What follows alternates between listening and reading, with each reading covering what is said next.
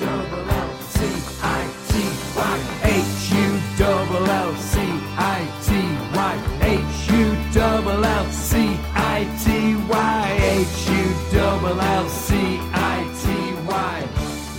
all we need. Hello and welcome to another edition of the Tigers Down Under. I'm your host, Alex, and with me I have Logan. How are you, Logan? Hey, Alex. Yeah, doing really well. It's been a good week again, I guess, and on the balance of things. And, well, I guess it could be an even better week if all goes to plan.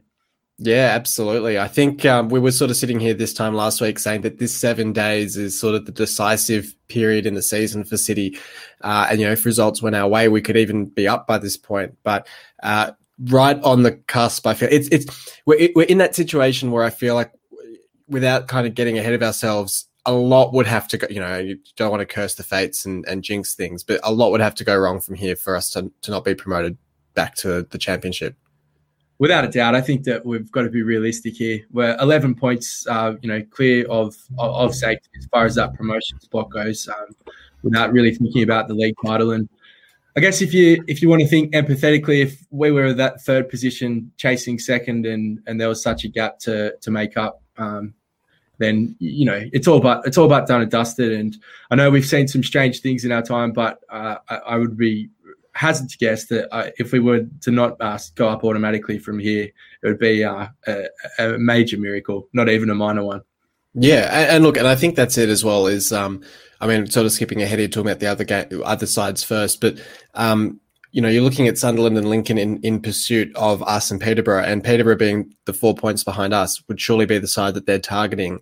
Well, we will talk about we'll talk about the two games now. Starting with that Fleetwood game, because I think it was interesting with both of the games over the last week that we came from behind to get results in them, both against Fleetwood and Sunderland.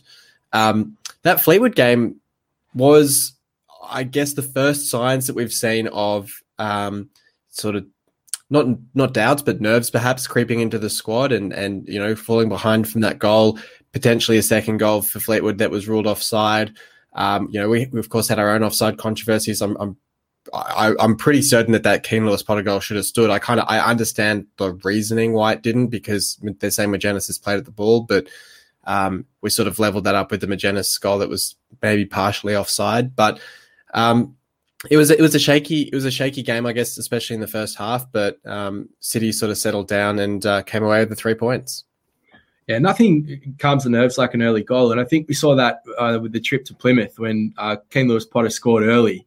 And it really just set the tone for the way we were going to play and then went on to dominate that match. And I think if you look at the Fleetwood game, it was almost the polar opposite. We're falling behind to a goal and really having to kind of chase the game. And you could say that it was very erratic, and you kind of got the feeling that particularly when they had that second goal go in before it was ruled out, just huge concern. And as you said, there was a level of panic in the camp, but obviously they got back in at half time and seemed to regather. And as soon as we got the equaliser and went to 1-1, there just wasn't really the feeling that we were going to lose the game, even though, as you mentioned, it did look kind of nervy. And I guess on the balance of play, if you look at it, I mean, if we were offered 4 points over the next two fixtures after last podcast, I think we absolutely would have taken it. And so, it's been a really positive week, but that Fleetwood game in isolation, I think those 3 points, we can't, understate just how big they are in the scheme of this promotion push. Yeah, absolutely. And I think as well, the fact that Honeyman was ruled out of that Fleetwood game, Crowley came into the 11, which was, a more than adequate replacement. We've talked many times before about the qualities that Crowley brings to the side. But I think there would have been a bit of nerves around Honeyman missing out, perhaps being a little bit under strength going into that game. And then, of course, going down to that early goal. So it was a really great testament to the side that we came back and won that game. I think, we've sort of talked about it before with, in seasons gone past, in that 12-13 promotion push, the shirt that I'm wearing now, we did sort of limp to the finish line that season. So I think the fact that we were able to come back from that goal behind to win the game was really encouraging from the players. And I've got to give a special call out as well to the winner, which I've watched it a few times now. I'm still not convinced one way or the other whether it's KLP who gets his head on it or Wilkes who gets his boot on it. It looks like it's sort of that goal that will go down in folklore, sort of like the Diamande and Hernandez bicycle kick, where you're not quite sure who's got the final touch, but great to see the desire from both of them. Yeah, it's interesting as well to see the celebration when Kane Lewis Potter kind of peeled off and Wilkes looked majorly disappointed in the background and kind of slammed his hands on the ground before getting up. Yeah. The celebration. I think that's probably a large part of it. Even he, to some extent, may have even been thinking, what just happened? It happened so fast, and it was a cracking finish by Kane Lewis Potter. Especially considering the fact that he's probably contending with Wilkes, almost like an extra defender. But as you've said, the fact that it went in and was the crucial goal, we'll take it. And it was just a delight to see the back of the net ripple. And you know what? Wilkes is probably just feeling the heat because Magennis is closing in on top goal scorer for at the club, which, it's really impressive. We'll talk about Magennis more as well with the Sunderland game, but getting the opener against Fleetwood, it's his most prolific spell in his career at any club, both for the individual season and his entire spell at City. And he's just sort of, I wouldn't say he's come out of nowhere, but he's just sort of gradually become this consistent goal scorer or consistent option that we're beginning to rely on more and more, without you sort of noticing it. And all of a sudden we've got, scoring 3 goals in 2 games. And we sort of talked last week about, the importance of those more experienced players in the side, and he's certainly one of them. The comeback stories of this season, I think when, hopefully when we're talking about promotion in the next couple of weeks and we reflect and do the season review, there's so much to talk about for, the story of McCann, the story of Honeyman. But as you mentioned, Magennis is just one of those players who, for a long time, I wouldn't have been disappointed at all if we were to hear that, he'd been moved on by the club. Just didn't really kind of feature as one of those players that was putting themselves into the forefront and really offered something up front. And the fact that not only is he prolific in the sense that he's got that goal return you mentioned, but he also just seems to be that really calm and cool head. But at the same time, he really seems to spark a lot of our plays. Like, there's the vision of the penalty that he smacked a few weeks back and just picking up the ball and racing it back to halfway. Like, he really is a driving force in the attack. So it's great to see him scoring goals, and he really has emerged as a player that seems to have the respect of his teammates as a leader in the squad. So fair play to Magennis. It's great to see him hitting the straps. And obviously Fleetwood Town is one game, but the Sunderland fixture, which I'm sure we'll get to, it really showed the class that he does have. And fair play. It's been a really good story. Yeah, we'll get to that now. So I'll give my 3-2-1 for this game and get yours, and then we'll talk about that Sunderland game. I couldn't go past Magennis for the 3. I thought he was terrific in this one. A couple of efforts, really dangerous, really livened up the forward line as well. So easy 3 for me for that one. I've given the 2 to Ingram. I think between this and that Sunderland game, you could probably throw a hat over the 2 performances of which was the better performance from Ingram. But in both games, he's made quite a few important saves to keep us in the games at important times. And it's sort of, he goes a bit under the radar sometimes in terms of his efforts in games. Because yes, okay, we've had some games where the opposition hasn't managed a shot on target, but you kind of think the context, talking about comeback players, hey, Ingram's another one where coming into this season, he was second choice keeper and just sort of got that run at the start of the season and really has kind of held onto it with both hands. So he was the 2 votes for me. And then I've gone KLP for the 1, presuming that he got the goal there at the end, getting that winner and really should have had a goal earlier in the game as well. It was a really terrific finish into the top corner. Really unfortunate to have that one ruled out for offside on Magennis, but given KLP the 1 vote. Yeah. No, that's fair enough. I went similar, and I think that the rap that you've just given Ingram has kind of made me question whether I've got my 3-2-1s correct. You did remind me of how crucial he was, but I had Magennis for 3, and I put KLP for 2, and then Ingram for 1. And I think it was largely just the influence that KLP seemed to have, particularly at the start of that second half. I know there was that turn that he did where he kind of let the ball roll past him and ended up creating a huge chance for us, which we didn't score off. But he just seemed to be really lively. And, as we tried to play our way back into the contest, it almost felt like every time the ball was at his feet, something was going to happen. And I guess that's what we really need to look for from KLP. Just that young live wire, lots of energy, and asking lots of questions of the defense. So I had him penciled down for 2. I think, as you said, Ingram was great for 1, but any order between those 3 would pretty much sum it up. But there were some great performances.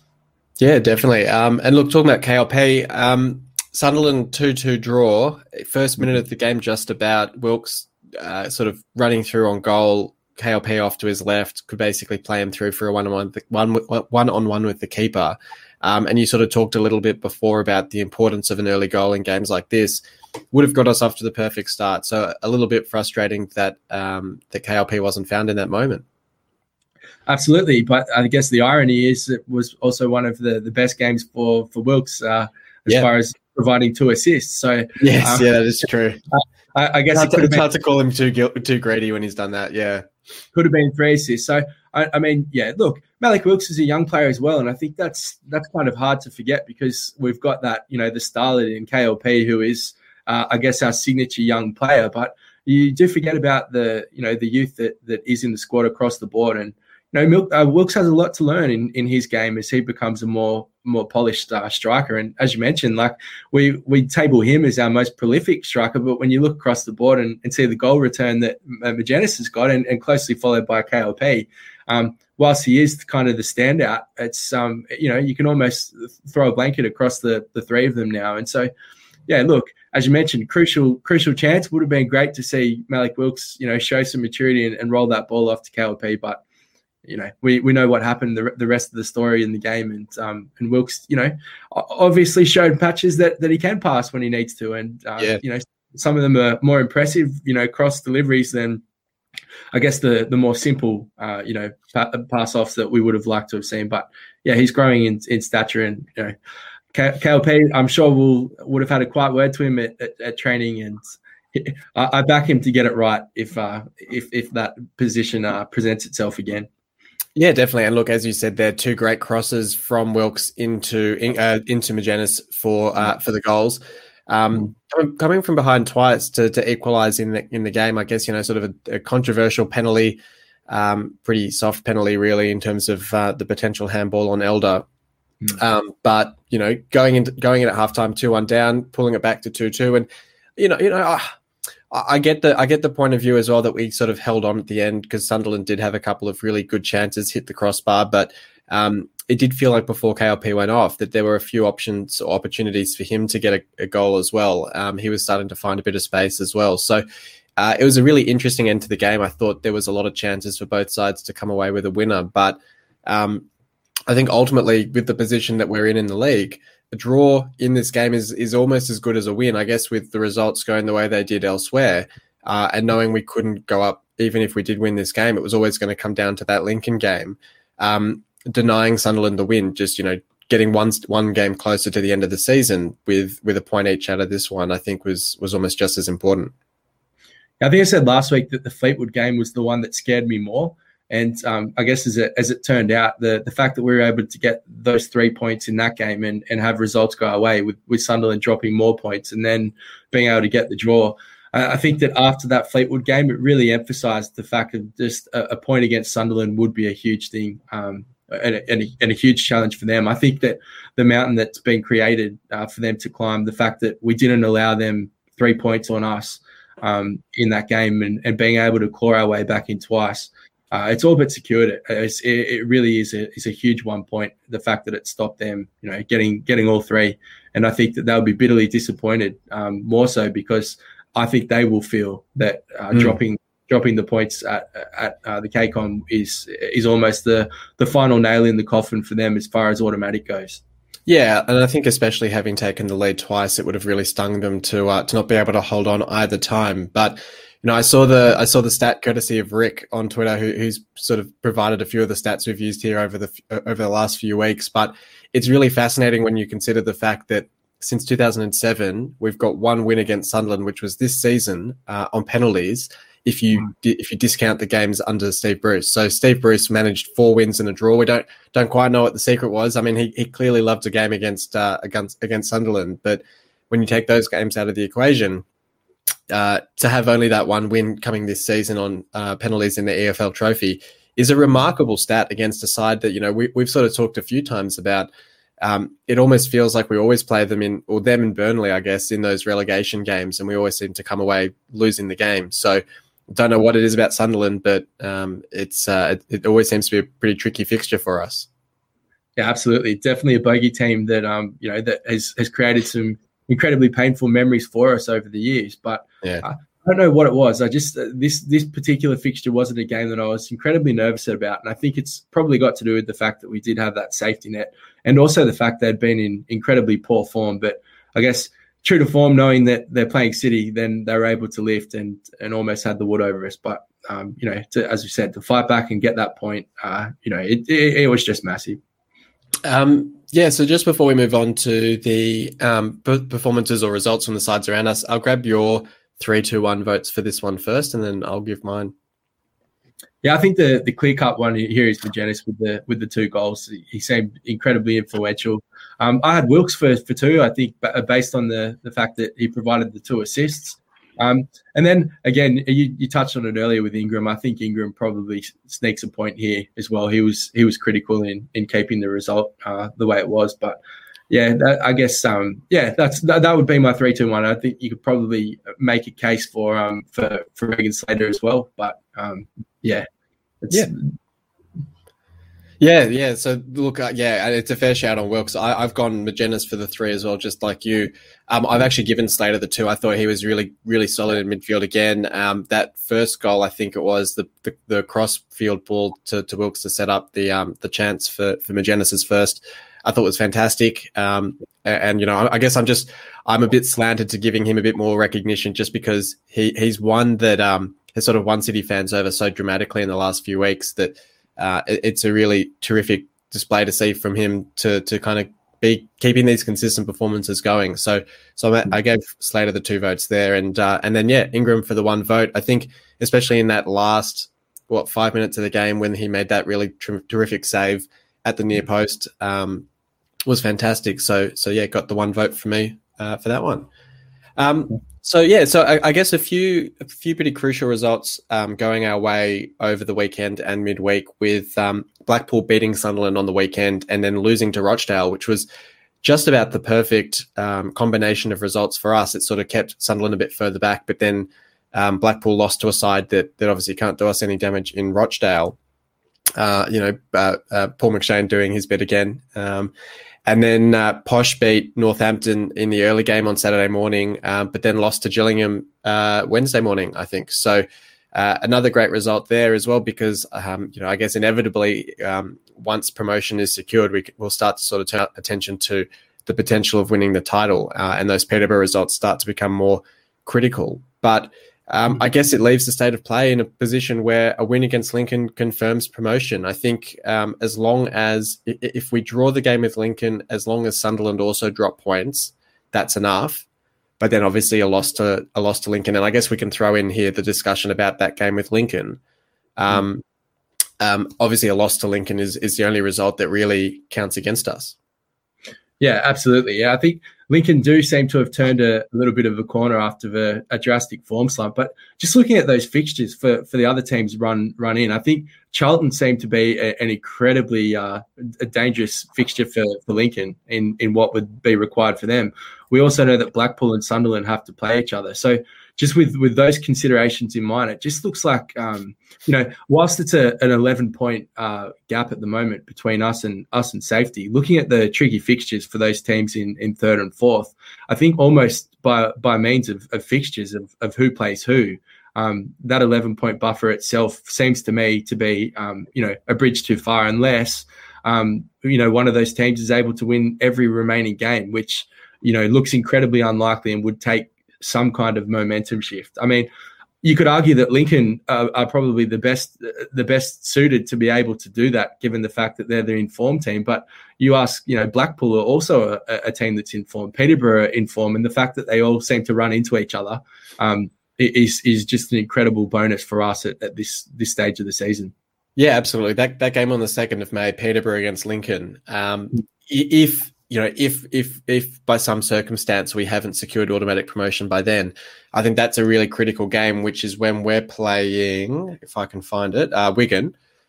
It's a pretty big game. I think obviously Wigan's in a bit of good form, but that weekend is sort of our fallback option, I guess, because you would expect obviously Peterborough and Lincoln taking points off each other in that one. It really does help us with the fact, as you say, I mean, Blackpool playing Sunderland again as well. So there's a few really key fixtures in the run-in that will certainly help results go our way. Yeah, sorry, yeah. Oh, and I guess the second equation that then it becomes for us is, well, do we start looking at the title race and what that could actually mean, given Peterborough's run home sees them play Charlton. They play Doncaster twice, who, I don't think they would fully rule themselves out of that playoff push, but it's certainly in the conversation. And then as well, they find themselves facing Lincoln on the 2nd of May, as you said. So, I mean, Charlton's in great form, yeah. The 4-point gap over Peterborough at the moment, that may only require one more win, and we could potentially go up as champions. So, it's an incredibly interesting, picture, and the fixtures seem to, at this point in time, really favour City. Yeah, well, so just before we preview that Lincoln game, we have I did make the announcement on Twitter and the Facebook group, but I'll also share a little promotion picture that we've thrown together now.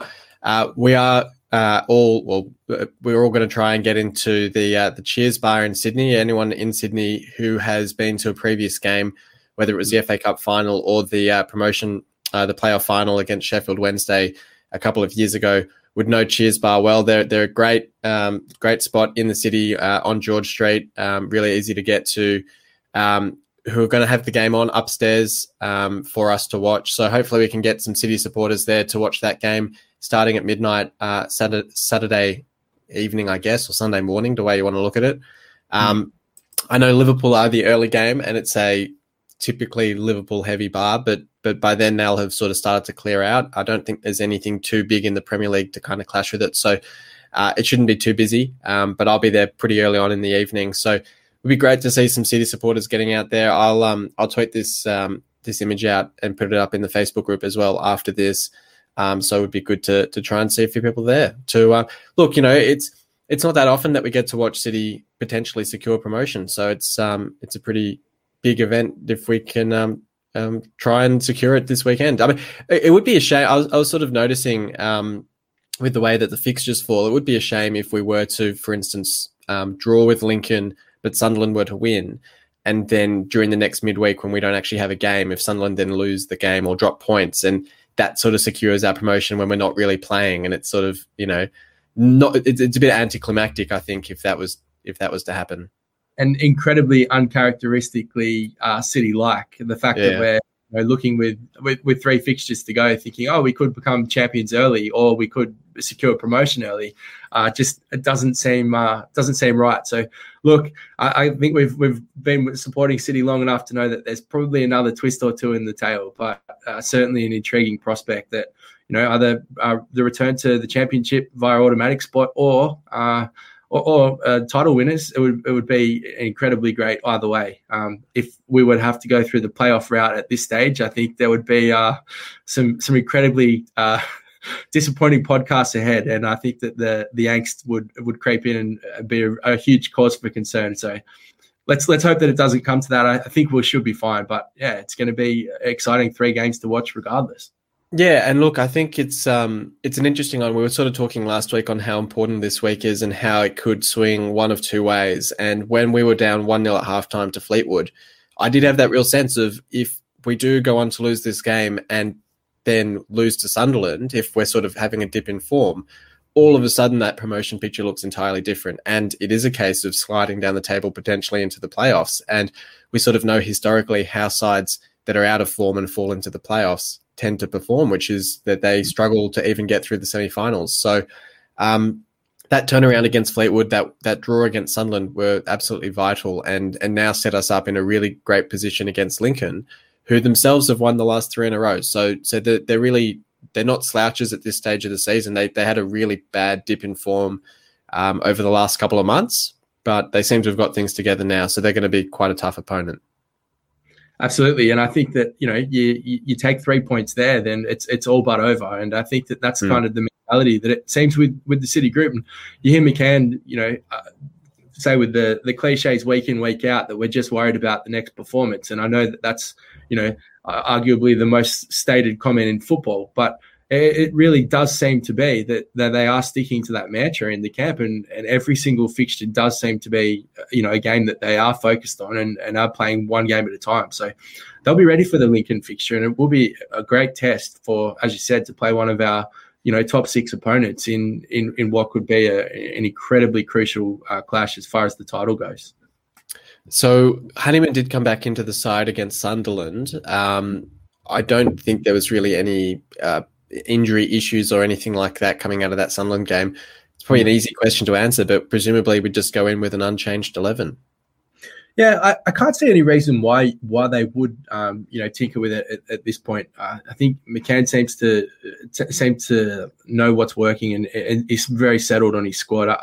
I can't anticipate any changes. If there was, I think it would only be to kind of look at the Wigan fixture as a potential must win, but I just don't know why that would happen, given the fact that we're away to a top 6 opponent that if we win that game, it's either the title secured or our automatic spot is secured. So I think we'll be throwing the kitchen sink at Lincoln, so to speak, and I wouldn't anticipate any tinkering. We did see, I think Smallwood came back for 2 cameo appearances in the games against Fleetwood and against Sunderland, which is great to see. I mean, look, having essentially a fully fit squad at this stage of the season is fantastic. It gives us a lot of options off the bench. And I think we sort of talked early in the season when those rules were changed around the number of substitutes, that it really does play into our hands. When you look at, I think it was against Sunderland when we did a triple substitution where I think it was White, Smallwood and somebody else, I think, all came on at the same time. And it's just, amazing when you've got that sort of squad at your disposal at this level. It really does help things. And, and maybe it's a discussion for next week if automatic promotion is secured, but I really do think this is a fantastic opportunity to push on for the title. And, it's 55, 60 years since our last title. I do think it means something. Even being League One, I think it would be a huge achievement. Certainly to the players and without a doubt, Grant McCann. I think what better way than to kind of re-ascertain your feelings with the fans. If he said, judge me on next season, and then comes and delivers a title in League One. That's as far as that goes, that's 100% great, and he can't really do anything else. I think there's a lot of players in this squad as well who would never experience winning a title as well. So there's so much to play for, even though, as we said, promotion almost seems all but sealed. I'd be really surprised if anything short of a title at this point now, certainly amongst the playing group, would be falling short. Do you think as well, and I guess this is sort of looking ahead a little bit, but do you think as well, if automatic promotion was to be secured this weekend, the club would start to look at contract situations for next season? I mean, we haven't seen a whole lot of movement at the moment on extensions for guys like Alfie Jones or even like a Doherty or I think even Magennis is out of contract at the end of this year. I think we've got an option for an additional year, but guys like that, it'd be interesting to see if the club does sort of start to, traditionally over the years, we kind of go to the final day of the season not knowing what division we'll be in, but it'd be a bit refreshing to know a little bit in advance and be able to start to make those moves. It absolutely would be. I think the concern is that I guess there's been so much kind of interesting rumors about clubs for sale and whether we're still going to have the same owners. There's so many variables behind the scenes that make that difficult to predict. What I will say, and I know Dean Windass has been kind of vocal the last week talking about how, this City team has surprised him by all expectations, and how he said, with all due respect to this particular playing group, to go up into the championship and stay there, it requires a better squad. Or I don't know if he used the squad. I think he meant better players to an extent. So, I mean, the first question would be, what players in this squad are considered quality championship players that fit the realms of the budget, which again, we don't know what that will be. We don't know if the ownership will be the same, which will affect that directly. There's so many things to consider. I think that you're probably looking at this squad, and I think that you would be able to make your case for probably 6 or 7 of them are absolute championship quality. And then there'd be a school of thought and an argument to say, well, this is the playing group that, walked League One in so many ways. Are they championship quality? Well, they should be given a chance to demonstrate that, particularly the likes of the younger players that do, sit in the squad. So a lot to consider there. I really will enjoy, and I'm sure we'll relish the chance to kind of anticipate and pick our team for next season, and who's there, who are the players that we would be targeting and look to get in. But it would be nice to see some of those players if McCann is settled and if he's the guy that's there next year, if he has got his eyes on particular players that are part of his championship plans. Well, absolutely, let's get those contracts signed early and let's build a core and not have any kind of situation like when we played Leicester with a tiny squad in the Premier League, or a debacle like that, which I think we've learned a lot from. It would be really nice to see, but there's just so many more questions that need answering before we even get to that. Look, I mean, it was interesting. I think that this previous summer was the first time in a while that we've really made transfer moves quite early, when we brought in Coyle and Emmanuel, Smallwood. I think Doherty was a bit later to arrive, but there was quite a few signings done pretty early in the window, which was great to see.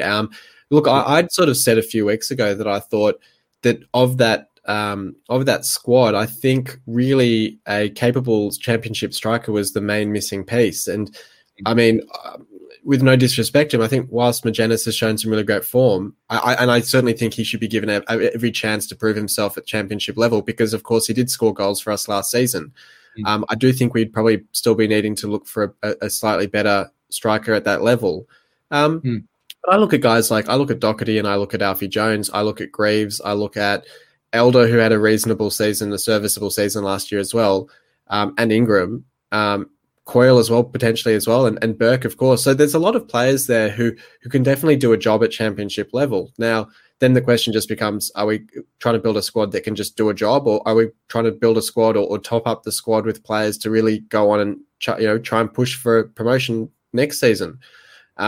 So that's sort of, and knowing the owners, the answer is probably the former. It's probably just going to be just do what we can to survive, but they could surprise us. They surprised me this season with the signings that we made and the ambition that they showed to just get straight back out of the division. So look, it's, as you say, it's going to be really interesting. There's water to go under the bridge first. And this is definitely more a discussion for the next couple of weeks on the podcast potentially, but you sort of start to turn your mind to those sorts of things, and you can't help but sort of consider it. So look, I think ultimately, first thing is we've got to get over Lincoln and get the 3 points against them. Are you confident of the win, or how are you feeling about the game?